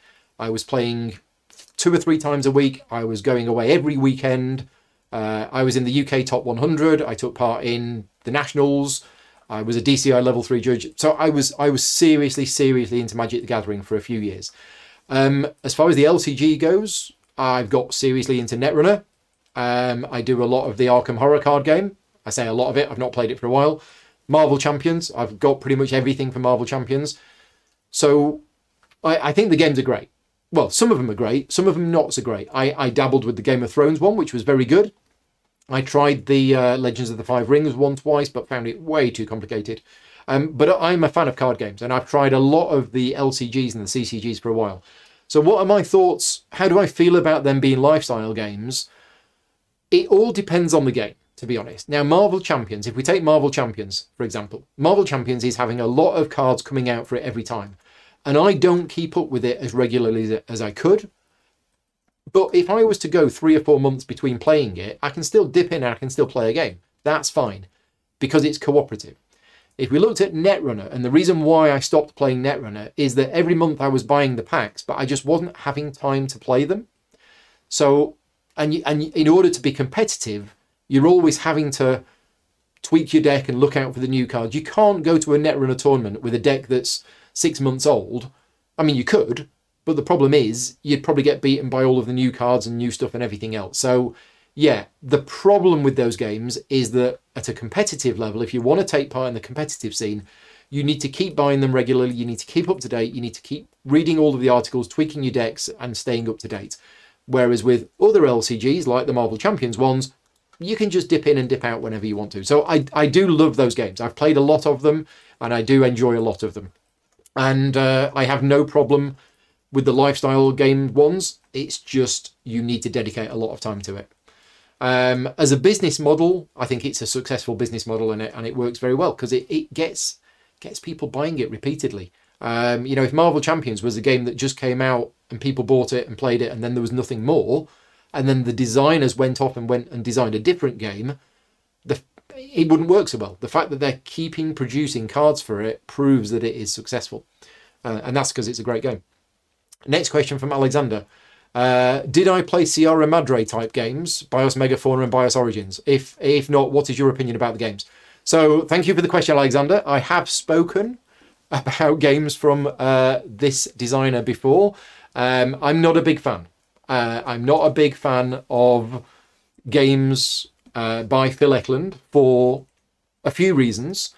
The first one is Phil Eklund's personal opinions about the world and life. I'm not a big fan of those, so I don't support his views on the world. I also think that they are some of the worst rule books that have ever been written for any game ever. And my personal opinion is, why should I spend my time and effort in trying to understand your game when you haven't put in the time and effort to do a good rule book? So I have no time for bad rule books anymore. But also, of the games that I have played of his, I hated them. Really, really didn't enjoy them. I found that his style of game design, which I know a lot of people like, it's just not for me, is more of a simulation rather than a game, and I found them very random. So yeah, games from Phil Eklund, a big pass for me. Now you have mentioned Sierra Madre games and you've mentioned BIOS Megafauna, BIOS Origin. I don't know if they are Phil Eklund games or not, but anytime I hear Sierra Madre or anything like that, I associate it with Phil Eklund, rightly or wrongly. I might not be right. Next question: do I have plans for the Patreon members to get their hands on more exclusive content? I mean, I'd love to, but it's a case of time. My Patreon supporters are the people who fund the channel. They make not only this video possible, but if we look at all the content that I'm making this week, which was an unboxing video, a live Q&A, 2 playthrough videos on Friday, none of that's paid for. None of these videos that I'm making this week, apart from Sunday, is sponsored. And it's Patreon support that keeps that funding going. Now, I do like to release some exclusive content for Patreon supporters, and there will be some exclusive content for Patreon supporters this week, which is watching me set up and learn how to play Frostpunk, which is probably going to be a very long video. And I have thought in the past about doing some extra content for Patreon supporters. But at the moment, it's a case of I don't have time to fit in that extra content, so I'm not sure how I would do it. I also like the fact that most of my content is available to the public. The Patreon support is always an optional extra. It's always, if you are able to support me on Patreon, then your support is very much appreciated. I'm not keen when people put a lot of content behind a paywall. So I try to keep generally my Patreon only content as the behind the scenes views, the content that generally wouldn't go out to the public. That's what I try to do. But yeah, I'm not ruling that out in future. Next question from Hannah. Have I played everything from Endless Winter now? No, I haven't. I haven't used the Aurora. I haven't used the Mammoth modules. So yeah, I've played most of the big expansions for Endless Winter, but the small little editions, I've not played with them. I don't think they have much change on the game. There is the Mammoth module, there's the Canine Familiars module, there's the Aurora Borealis module, and there's the Squirrel and Nut promos that I've got. I haven't played with them, but they are ones that you would just add into an existing game rather than think, they don't class as a full big expansion. So no, I haven't had a chance to play with them. I haven't played it since we did all of those videos on it, and that's not to say that I've had enough of playing it. It's just that I have to get on with the other stuff that I need to do instead. Kitty says, how large are those stuffies? They look humongous. This is Arnie the armadillo. If I just hold it up, you can see, there you go. If I put it against my chest, you can see how big it is. So it's pretty big. And this is Steve the snail. Steve is slightly smaller than Arnie. Okay, he's a lot smaller than Arnie. But yeah, that's Steve the snail. So yeah, that's those. Let's get it back in the right position. Oh, there you go. There he is. And because I'm using a green screen, he's got a bit of a speckled effect because obviously he's green himself. And this is William, which is a gift from Josh's wife, I think. Right, next. Zodtan says, what are your thoughts on publishers that come out with a big box that contains everything from a game, especially if you already own the game? Personally, it irks me. Yeah, it's one of those things, isn't it? You've bought the game, you've bought all of the expansions, and then they go and do a big box version. And you're like, but I've bought the game, I've got all of the expansions, and you're now doing a big box with everything in. Personally, I would prefer the big box with everything in, because otherwise you've got all of these boxes and you don't know where to put it. So I can absolutely understand the negative feelings that it gives you when you're like, well, I've already bought all of this and now there's a big box.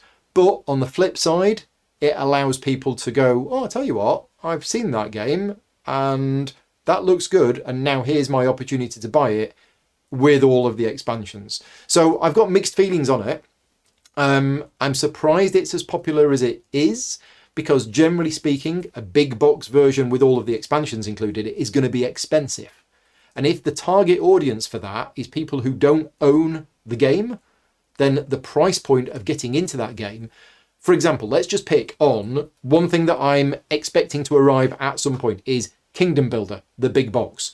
Now, Kingdom Builder is a game which I enjoy. I really enjoy Kingdom Builder, and I only have the base game. And Kingdom Builder has 1 billion expansions. Thankfully, I now have a professional relationship with Queen Games, who did a Kickstarter for a big box version of Kingdom Builder.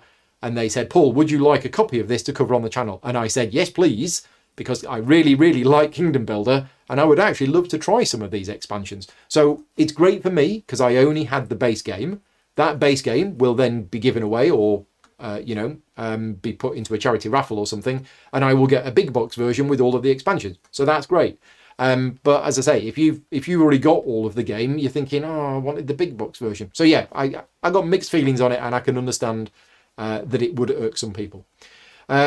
Next question from Zilbernet. What are my thoughts on Peloponnese and expansions? Played it at a con recently and added it to your collection immediately. So I was there the year that Peloponnese came out at Essen. I can't remember what year it was.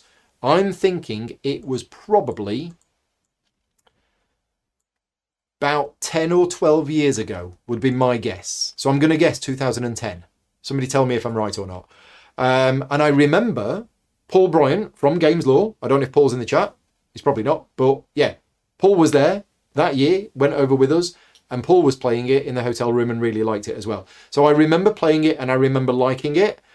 But I haven't played it really since. I didn't pick up a copy of it myself. I think some friends of mine picked up a copy. And I played it a few times with them. And from my memory of playing it, I enjoyed it. And I've heard the expansion was good as well. But it's really nice that a game that is quite old now is still being played and still finding its it's players. So cool. Jerone's asking, did I finish my Stroop waffles? Yes, thank you very much, Jerone. Your Stroop waffles, to be honest, Jerone, I'm not sure the Stroop waffles that you gave me actually made it back to the UK. They may have been consumed on the way home. One packet did make it back to the UK, but I don't think it was yours. I think yours was the first ones that I opened. So yeah, they didn't make it back. James is asking a question. Do I still play the prototypes of games that you either haven't come out yet or have not come out yet, such as Power Core, Call of Cthulhu? The answer to that is no. And that, again, similar to my comment on Too Many Bones, is not because I didn't like it. So let's just pick on this one specifically. Power Core, Call of Cthulhu, was a game that came out on Kickstarter from Board and Dice and failed. It really didn't do very well. I think it actually funded, but nowhere near the funding level that they wanted, or maybe they cancelled it when it had just got... I can't quite remember. But Board and Dice had been working on this game for a long time, and they went on Kickstarter with it, and the response to the game was absolutely nowhere near what they expected and nowhere near what they wanted. So they pulled the campaign, they've gone back to the drawing board with the game, and I think it's a real shame because I played the game and I really enjoyed it. I thought it was an excellent game and I enjoyed the gameplay. I enjoyed the decisions that you had to make in the game, and yeah, I just really enjoyed the game. Have I played it since? The answer is no. And it's, you know, I'm sounding like a bit of a broken record. It's time. Everything, but most of my answers that are always no is simply because I don't have time. Did I think Power Core Call of Cthulhu was a good game? Yes. Do I still have the prototype? Yes. It has been moved to the attic, but I still have the prototype. If I had a free weekend and somebody came over and said, I fancy playing Power Core Call of Cthulhu, do you want a game? I'd say yes. But I don't have the time to fit that in. So generally speaking, the prototypes that I've got of games which I've covered on the channel, I won't then play again. But that's not because it isn't a good game. Now, sometimes as well, quite often in fact, when the final game comes out, it is quite different from the prototype. So also, another angle to this is, if I get a prototype copy of a game, let's say Unconscious Mind, okay? I have a prototype copy of Unconscious Mind. I am learning how to play it tonight, and I'm actually going to be recording a playthrough video of it next Tuesday, which is going to be a Patreon exclusive, but then the video will be edited and it will go up on the Kickstarter page. Will I then play Unconscious Mind again until it actually comes out? And the answer is no. And that is because I already know, I've spoken to the designer, that he said, look, Paul, the prototype that you've got and the game that we're going to do for the video, we've already made a couple of tweaks. And during the Kickstarter campaign, as backers play it and people start playing it and play testing it, there might be some more tweaks. So part of me is thinking, why am I bothering playing this game when I know that this game is going to change between now and when it comes out? I'd like to, right, I played the game, I've got an idea of it, I've got a rough idea of how it plays. Now I'll wait for the final copy to come out. Next question from Teddy.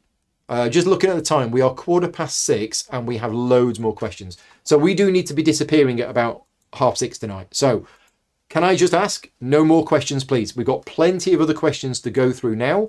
If you have any other questions for me, please wait until November's live Q&A. And I'll now answer the rest of the questions that we've got. Right. So from Teddy. I am concerned about the growing political and humanitarian issues with China. Seeing as many games are produced there, should we as consumers perhaps address this issue with publishers? That is a very, very good question, Teddy. And it is one of those things which sometimes, you know, I think about, hang on a minute. Yeah, you look at the world situation and you look at what's going on. And the reality is that a lot of our board games are made in China. And when we look at China's record on human rights and various other things, we might not agree with those. And yet the board games that we buy are made in China. I don't know. And the reality is, let's say, for example, I wanted to take a stand and I decided I am not going to buy any board games, or I'm not going to cover any board games on the channel which are produced in China. Let's just say, for example, that I decide I'm going to say that, and I'm going to stick to my guns and I'm not going to have anything to do with them. My channel would slowly disappear because a lot of the games, and even when the games are not completely produced in China, sometimes China might produce the miniatures, for example, because they do really good miniatures that are hard to produce elsewhere.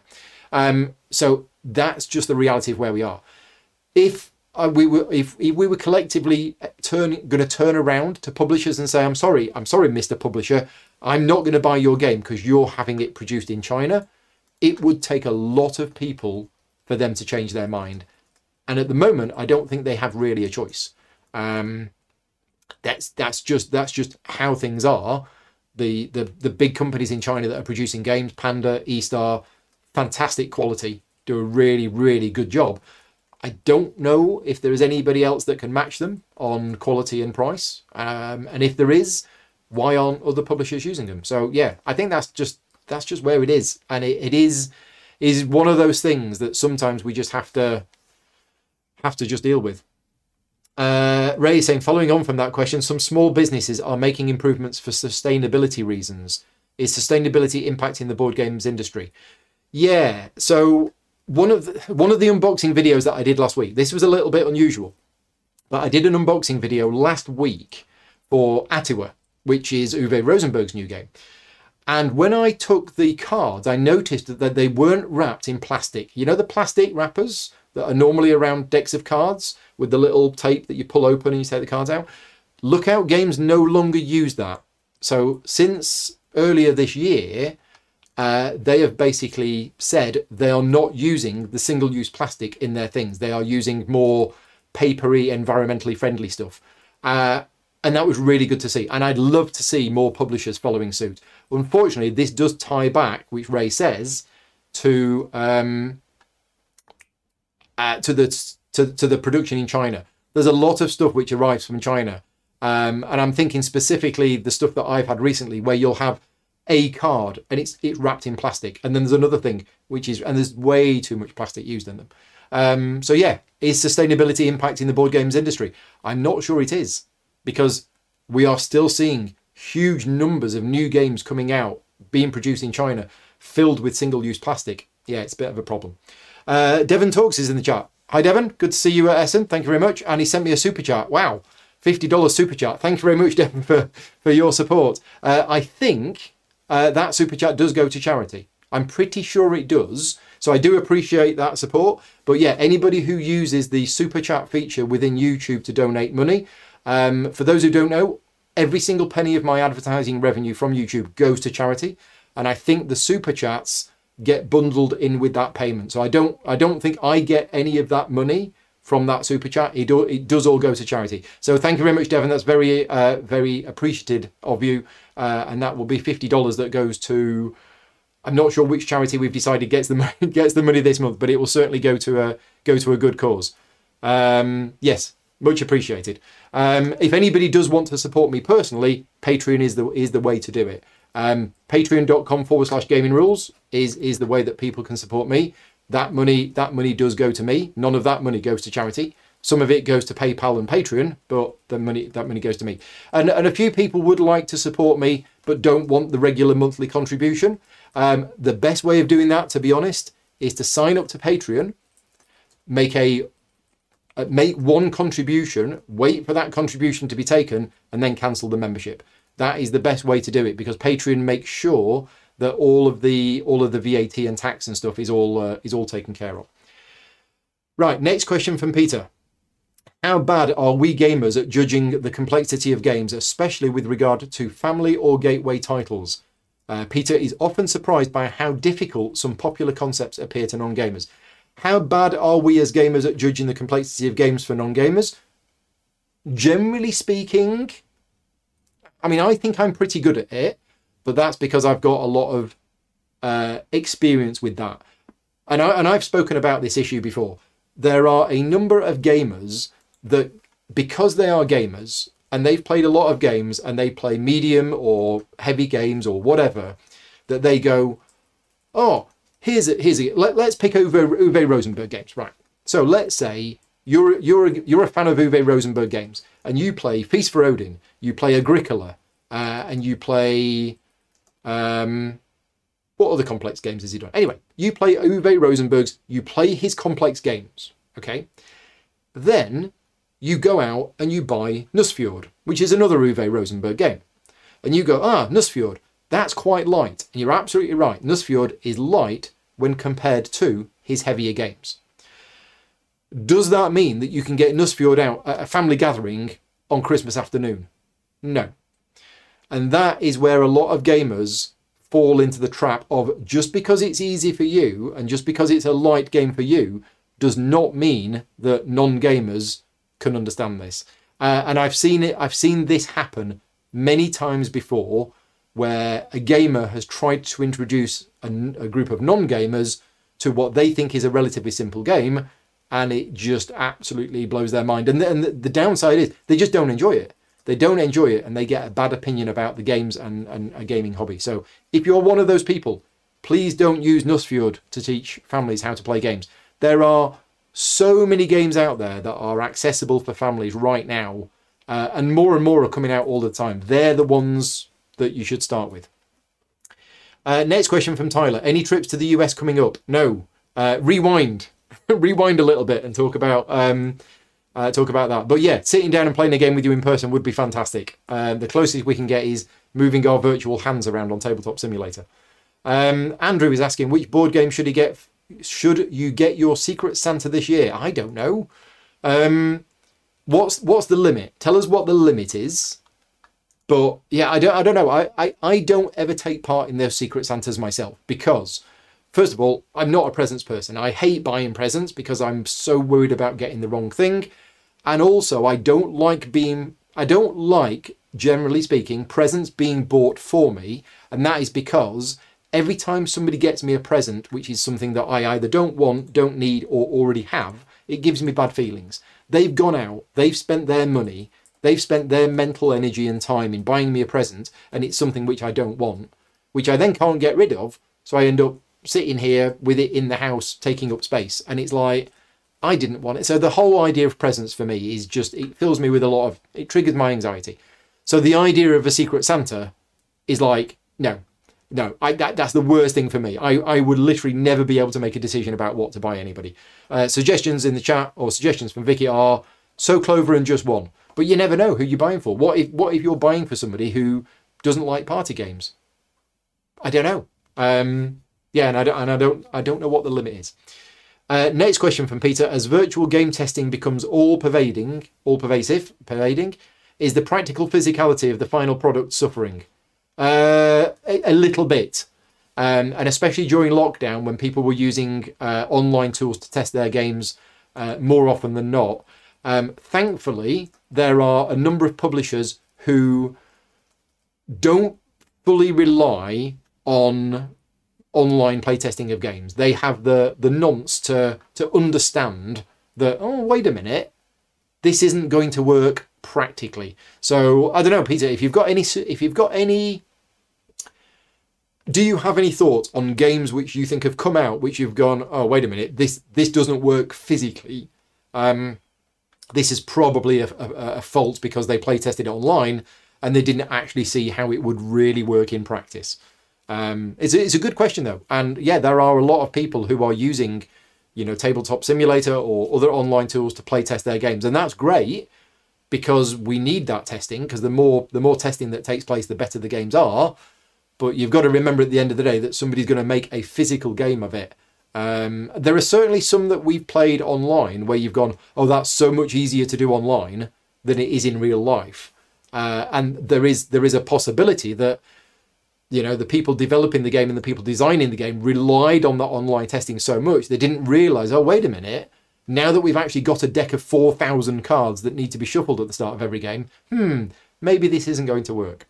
Next question from Fab: what is the best sandwich to eat one-handed while playing a game? Best question of the day. Best sandwich to eat one-handed while playing a game. I'm going to say a lemon curd sandwich. Because nothing can fall out. There you go. Lemon curd sandwich. And if you've never had a lemon curd sandwich on white bread, and I don't eat white bread, but lemon curd on brown bread, I don't think would go. Georgios says, was there in Essen any hidden gems? I kept getting asked that, Georgios. Every night when I was doing my Essen live streams, people kept asking me, what are the hidden gems of Essen? I don't know, because I didn't spend much time looking around at other games. That is a good question for the Slack channel, for those people that were at Essen. It's also possibly a good question for the guild. Or it's a question for the chat. If you were at Essen, and if you're watching this video back afterwards, also let me know in the comments. If you were at Essen and you found a hidden gem, let me know what it was. Because I've not been reading any of the reports that have come out from Essen. All I've heard about is all talk about the big hot games that I already knew about. But if there was a hidden gem of Essen, which is a game which you hadn't heard of before, not many people were talking about it, but you played it and it was really good, let me know so that I can then let Georgios know. Next question. Jaffa cake flavoured coffee from Vicky Stevens. No, I don't. Well, I mean, coffee with a dash of orange in it works. You get orange thingy, whatever it is, in coffee. Do you get chocolate in coffee? Yeah. Okay, so chocolate and orange in coffee, therefore, right. I challenge somebody to put a Jaffa cake, an actual proper Jaffa. No. Well, just dip it in a coffee. There's the challenge. I want to see photos. I'm not going to do it because I don't drink coffee. In relation to the paid promotion subject, so Jonathan says, to the extent that channels rely on getting games early to get eyeballs, isn't that even more valuable to the channel than getting the game for free, or whether they are paid to make the video? It's a good question, Jonathan. So this is following on from the discussion that I had earlier about paid promotion. And you're absolutely right. It's different for me. As I said earlier on, every single penny of my advertising revenue goes to charity. So for me, when I cover a game, whether it gets 1,000 views or whether it gets 10,000 views, doesn't make me any money. Absolutely no money whatsoever. But I don't know any other content creator who gives all of their advertising revenue to charity. So let's say that I'm a content creator who relies on advertising revenue, okay? I would be absolutely desperate to get games early. And this is one reason why I give all of my advertising revenue to charity, is because if I didn't, then I know that I have to get that game early and I have to cover it on the channel early because I need the views. And I don't want to be driven by that. And I know some content creators, they are driven by that. Some of them will deny it, but I know for a fact that some of them are desperate to cover games before anybody else, because then they'll get the views. And if they get the views, they get more subscribers. And if they get that, they get more money from the advertising revenue. And that is just the thing. That is how it is. I'm not driven by that whatsoever. You know, obviously I'd like the views because I'd like people to watch the videos. And the more views I get, the more money we raise for charity. So it is an element of it. But I think what Jonathan is saying is getting a game early more valuable to them than getting the game for free? Generally speaking, because of advertising revenue, yes. But whether they are paid to make the video, yeah, as I say, for me, it's different because I don't make any money from the channel itself. Next question from Tony. How often do I get to play games that I consider in my top 10? Not often enough, Tony. Games that are in my top 10. Through the Ages. When was the last time I played Through the Ages? Well, I play it on the app all the time, so I get to play that quite often. What else is in my top 10? Mage Knight. How often do I get to play Mage Knight? Maybe once a year, if I'm lucky. It's still in the top 10. Spirit Island. How often do I get to play that? Actually, I've played Spirit Island probably 2 or 3 times this year, maybe, I think. Certainly at least once or twice. So, yeah, the sad thing is, and it's not just me because I'm a content creator, everybody else is in the same position, is there's so many games coming out all the time, we're not getting to cover games that are really great as often as we'd like. Next question from Devon Talks. If you could play games with only one content creator who lives in the US, whose name is Devon, and who you met at Essen, who would I pick? So I'll think about that. No, I'd have to get back to you on that one. It's difficult. I'm only saying that because I know I have to go. He's not here. Devon Talks Tabletop. I met him at Essen for the first time. And I didn't recognise him at the time because we were in Essen. We all had masks on. And it's actually quite difficult to recognise people with masks on. But we got chatting at the Chip Theory Games booth on the Sunday and he gave me a card. And then I went back and I looked at his channel. I was like, oh, I've actually watched a couple of these videos. So yeah, go and check him out. He's on YouTube, Devon Talks Tabletop. Great channel, lots of different types of content on there. And I've reached out to him and said, look, love to do some collaboration with you at some point, which I would like to do. Again, it's just time at the moment. Ian Turner says, are there any gaming rules events planned in Devon?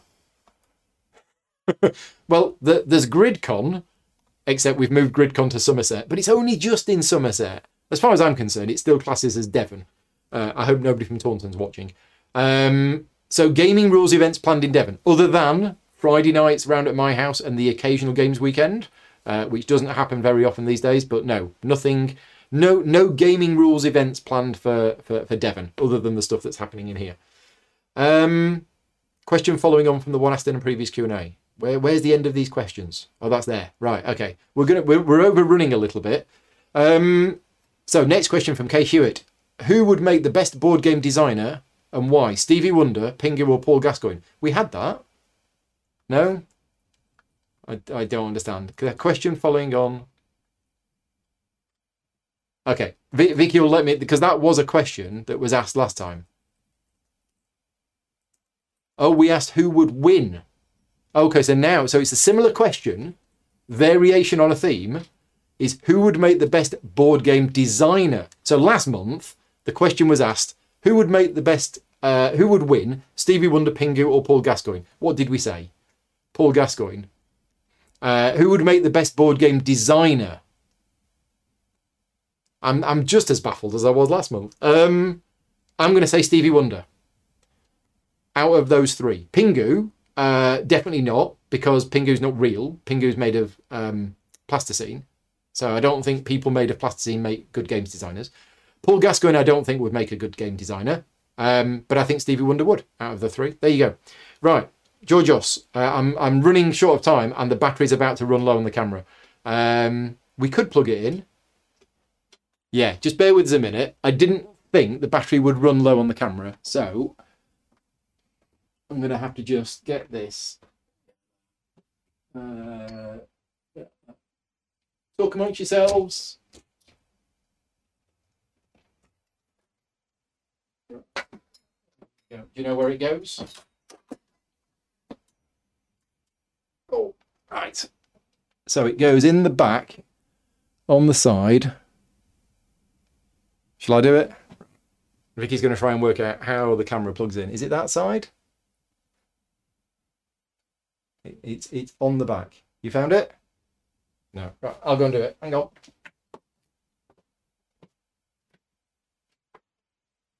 I think it goes in there. Yeah, can you see where it goes? I can't see. Right, I think we have power. We have power. Hey! Right, so next. What irritates me the most in a player of a heavy Euro game compared to what irritates you the most during a filler game? Oh, that's a good question. So what irritates me the most when I'm playing a heavy Euro game is when we're playing the game for the first time. Okay, so whenever I'm playing a heavy Euro game and we're all sat down and we're all playing it for the first time, it's new to all of us. And the first time that you play a game, I believe the objective of that game is to learn the rules, see if you enjoy it, push and pull buttons and levers to see what happens, and then after that, you can then you then know how to play the game. The first time I play a heavy Euro game, it's a learning game. And anybody who... I know some people who say every game counts.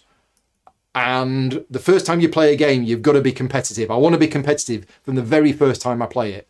I don't agree with that at all. So the first time I play a heavy Euro game for me, it's a write-off. You're learning the game. You do stuff. You see whether it works or not. So what irritates me are the people who go, okay, I know it's the first game and I know we're all learning it, but I'm going to literally sit here for hours and analyze every single decision to try and do the... No, just play the game. Play the game. Anyway, what irritates me the most during a filler game? And a filler game for me is anything which is like 15 minutes or less. I'm not sure. I think what would irritate me is the assumption from some people that because it's a filler game, that means you can just mess around and do random stuff and be silly. There are some filler games which are still very good games and should be played properly.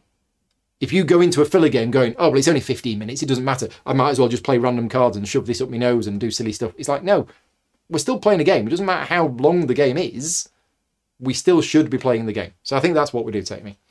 Randolph is just catching up, curious what I thought of Deal with the Devil. I actually talked about Deal with the Devil in my last video log. So rather than repeat everything here, if you check out my video log from, when was it, a couple of weeks ago, it's labelled as the October video log, but I basically talk about all of the games that I've played in the last few weeks, and I do talk about Deal with the Devil in that video log. Short summary, it's an absolute work of genius, it's a very, very clever design, it's a unique game, there's nothing like it out there, it's not a game which I personally would enjoy playing myself, and that isn't because the game's any good.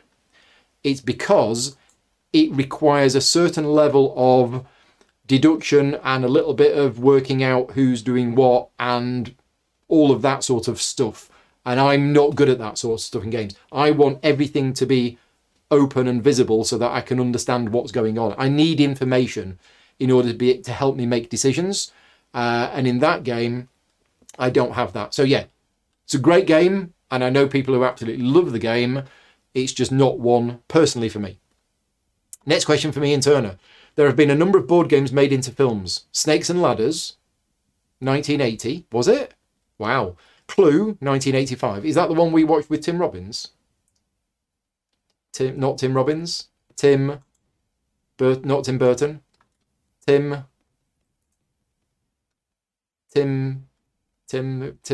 Tim Curry. Yeah, so that was good. Candyland, 2005. Battleship, 2012. We saw Battleship, didn't we? Yeah. To name a few. If you name a modern movie based on... If you made a modern movie based on board games, what would it be? Mage Knight, obviously. Mage Knight would be a fantastic film. It would be awesome. Yeah. I think, definitely. I mean, what else have we got? Cloudspire would be a good film. No, maybe not. Hoplomachus Victorum would be a good film. Australia would be a great film, I think. Oh, there's loads. Yeah, I'm just looking through the collection here. Batman Gotham City Chronicles. No, that would make a rubbish film. Nobody would ever make a film with Batman in it. Yeah, there's quite a few, actually. Endless Winter might make a good film as well. So, yeah, quite a few. Burn Cycle. Dune Imperium. Lost Ruins of Arnak. Loads. Yeah, loads of them. Next question from Ray. In my last monthly update, I gave more opinions than usual. I really liked it. How do you feel about it? So yeah, for those people who don't know, I do monthly video logs. Every month, I talk about all of the games that I've played in the month. And they are not live. They are pre-recorded and they are edited and they go out on the channel. And I do them one a month, just like I do these one a month. And prior to this month, in all of my in all of my video logs that I've done for the last few years, every time I get to a game which I was paid to produce content for, I always erred on the side of caution. I always said, oh, and I played this game, but I was paid to make content for this video, so I'm not going to tell you anything about it. Oh, and now there's this game, and oh, I can't tell you anything about that one either. And it got to the point where I was getting frustrated with myself. I was getting to the point where I was thinking, hang on a minute, half of the games that I talk about in these video logs, I basically skip past and don't really talk about them. So I was getting a bit frustrated. So I've made the decision recently, and I started doing this in my last video log, that I'm going to step over that line, which I drew in the sand, of I will not give my personal opinion on games that I was paid to create content for. That is a line that is a thing which I have had for years. And I'm not saying I'm going to completely step over that line and everything's going to go chaos, but I've stepped over the line a little bit. And what I'm now doing is in my monthly video logs, I am giving my honest opinion about the games, whether I was paid to create the content for those games or not. And my question was to anybody who's watched that video log is that okay? And the general response that I have had from people is, yes, Paul, you've been around a long time. We know you well enough. We know that what you say is the truth. We know your opinion on a game is not going to be coloured or tainted by the fact of whether you got paid to make the video or not. That's the general response that I've had from people. So did it make me feel better? Yes, for two reasons. First of all, I'm able to share my thoughts on it because, like I keep saying, I'm a gamer just like you. I have my own thoughts on these games and I want to talk about these games. I want to give my opinions of the games and I want to talk about the things that I liked and things that I didn't like about the games. I'm not going to start doing that at the end of a paid video, you know, like Frostpunk, right? I'm doing a sponsored video for Frostpunk on Sunday. I can tell you now, I already love the game. But let's say I didn't.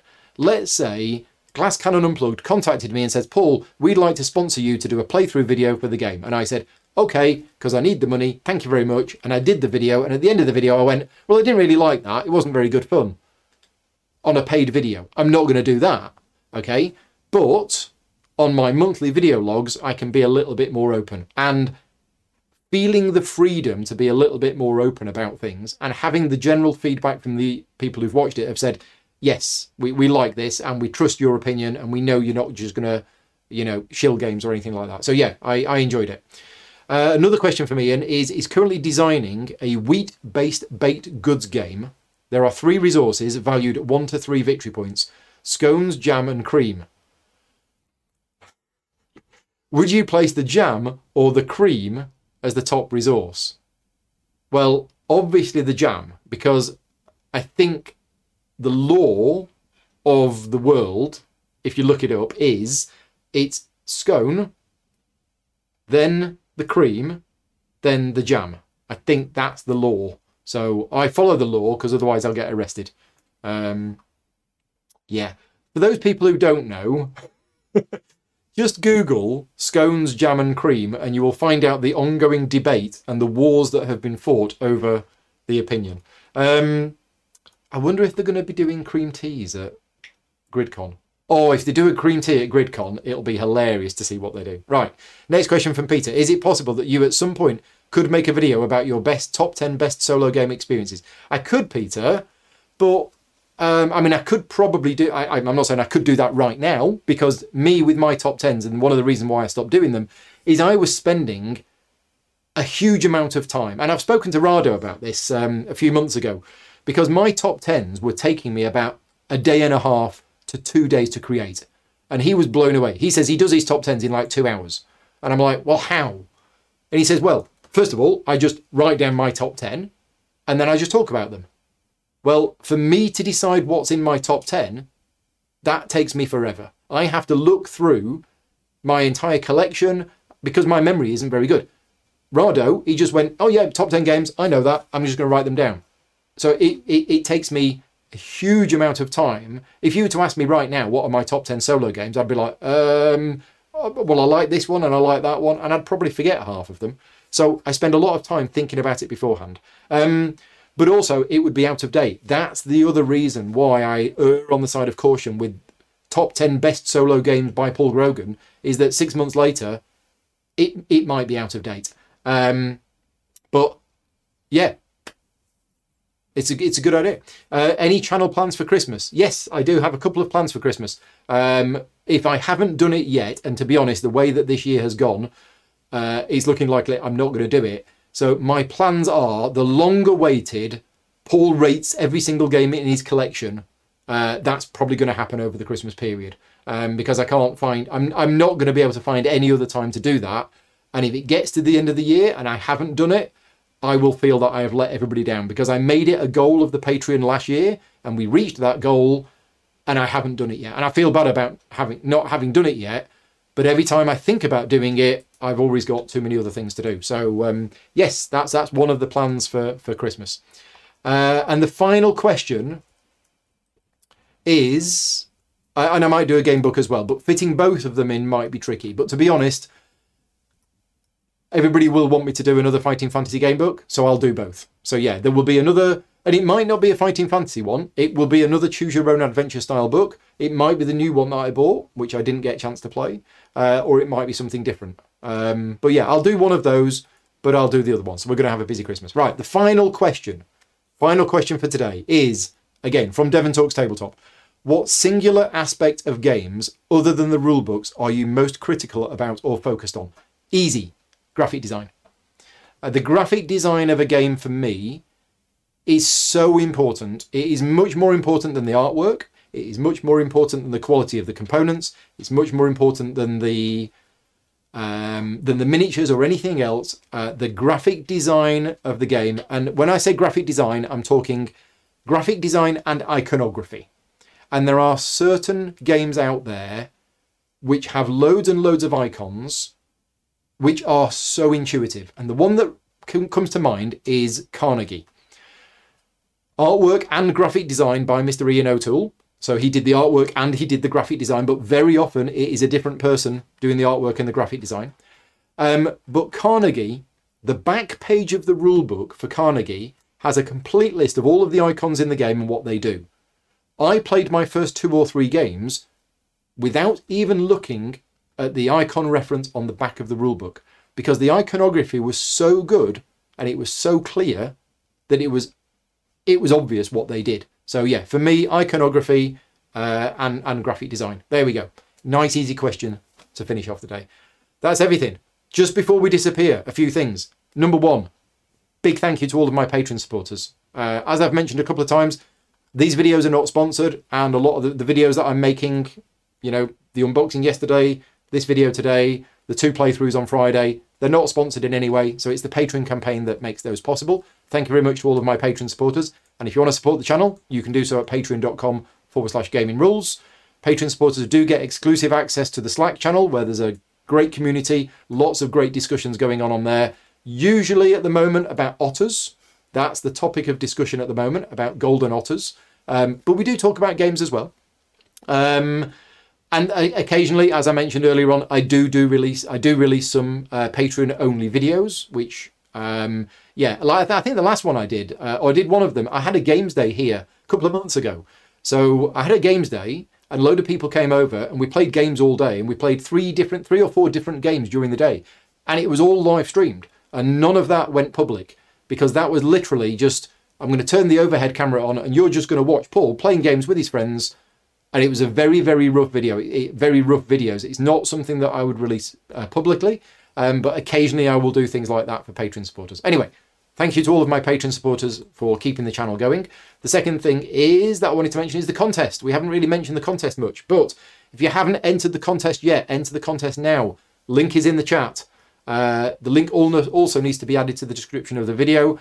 But if you're watching this video, as long as you're watching it before November the 29th, 2022, you can enter the contest.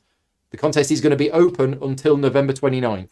And you can win £50 worth of games vouchers from Games Law. So £25 of those vouchers comes from Games Law themselves, and £25 comes from me as a thank you to you for watching the video and supporting the channel.